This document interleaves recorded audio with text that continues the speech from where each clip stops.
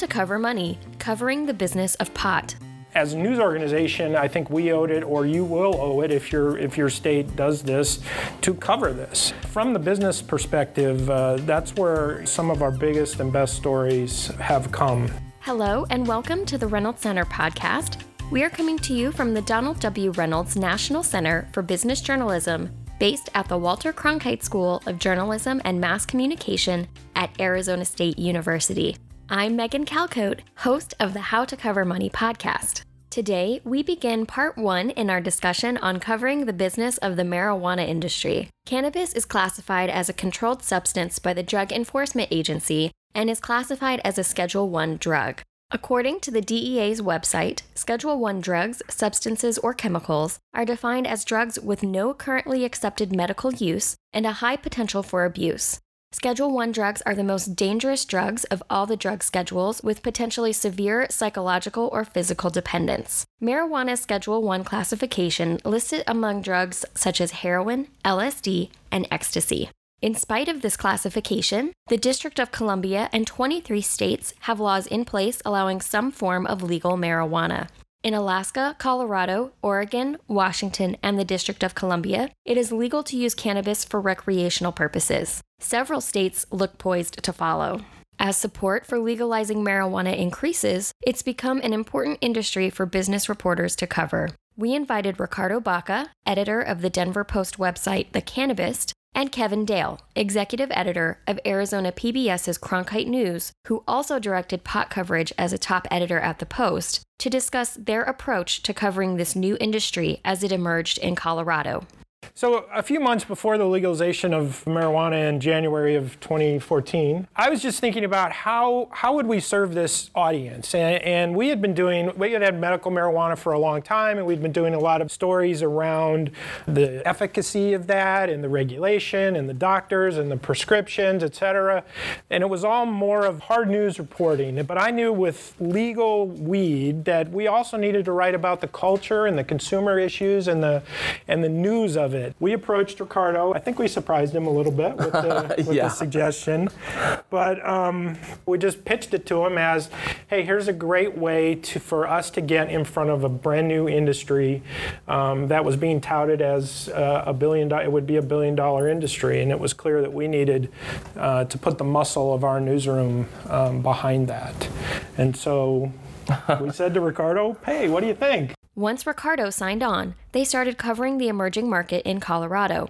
Dale and Baca soon realized there was a lot to cover from a business perspective. This is an industry just like any industry that's out there. I think there's more consumer news to be done here than the auto industry. I mean, all that consumer news has sort of been done, and there's ongoing recalls and safety issues and reviews of cars and such. But here, what you have is you have an entire population that is curious about this. One of the things in Denver we found were, a lot of young kids were going to the shops, but lawyers were going to the shops because it's legal now, and bankers were going to the shops, and older people who wouldn't try it because it was illegal now would say, hey, I did it in college, now I can do it again. As recreational laws become more mainstream in states across the country, you may see similar trends in your area. Customer profiles are just one type of story you can cover. There are also great stories to tell about the new businesses and business owners entering the legal marijuana market. These guys have achieved a certain level of success, many of them,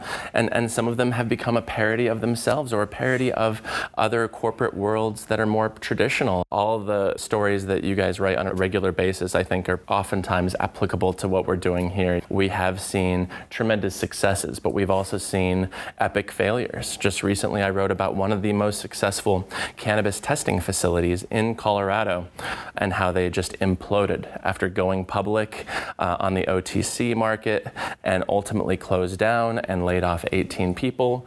I've written about other layoffs. So when you think about the things that you'd cover in traditional business reporting, they absolutely should apply to this. And we're proud of our coverage that we're out there, of course, covering just what's happening, whether it's good or bad for the industry.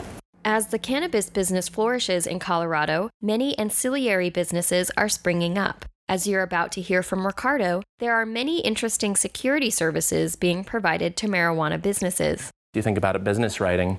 Think about the first story that we wrote on security companies in the cannabis space.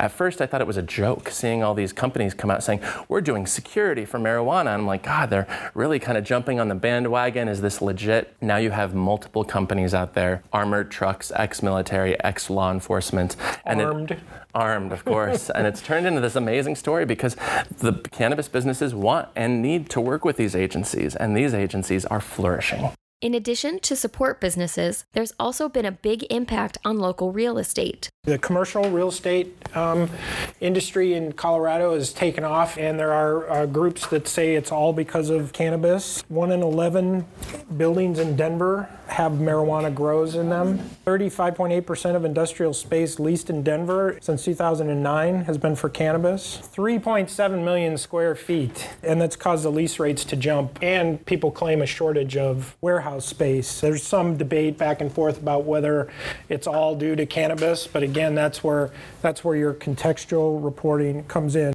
As sentiment about legalizing marijuana continues to change, you may find yourself covering the industry as a business reporter. There may be some mixed feelings about covering the substance from a business point of view, but as you're about to hear, there's a lot of important news to cover when it comes to legalizing pot. There's also very serious news to be done here. In the Post, certainly we've got tons of phone calls criticizing us, saying that we were pro-pot, saying that we were promoting people going out and getting wasted. And what we told them is, no, we're looking at this from 360 degrees. This is going to sweep across the state, whether you like it or not. 67% of the people in Denver voted to make it legal, I believe was the number. It was 56 statewide.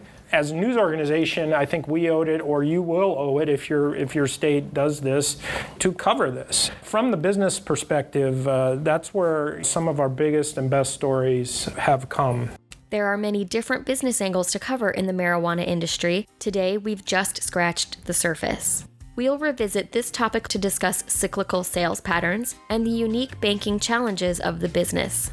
I'd like to say a big thank you to Ricardo Baca and Kevin Dale for presenting these insights during Reynolds Week 2016, and thank you listeners for tuning in to another episode of the How to Cover Money podcast. If you plan to attend Cebu 2016, you can hear more on this topic from Ricardo and Kevin at our workshop covering the business of pot on Friday during the conference. And if you want to learn about social media marketing, I'll be presenting a webinar in partnership with our friends at MediaShift on how to automate social media. Visit businessjournalism.org to find more information on both of these training opportunities.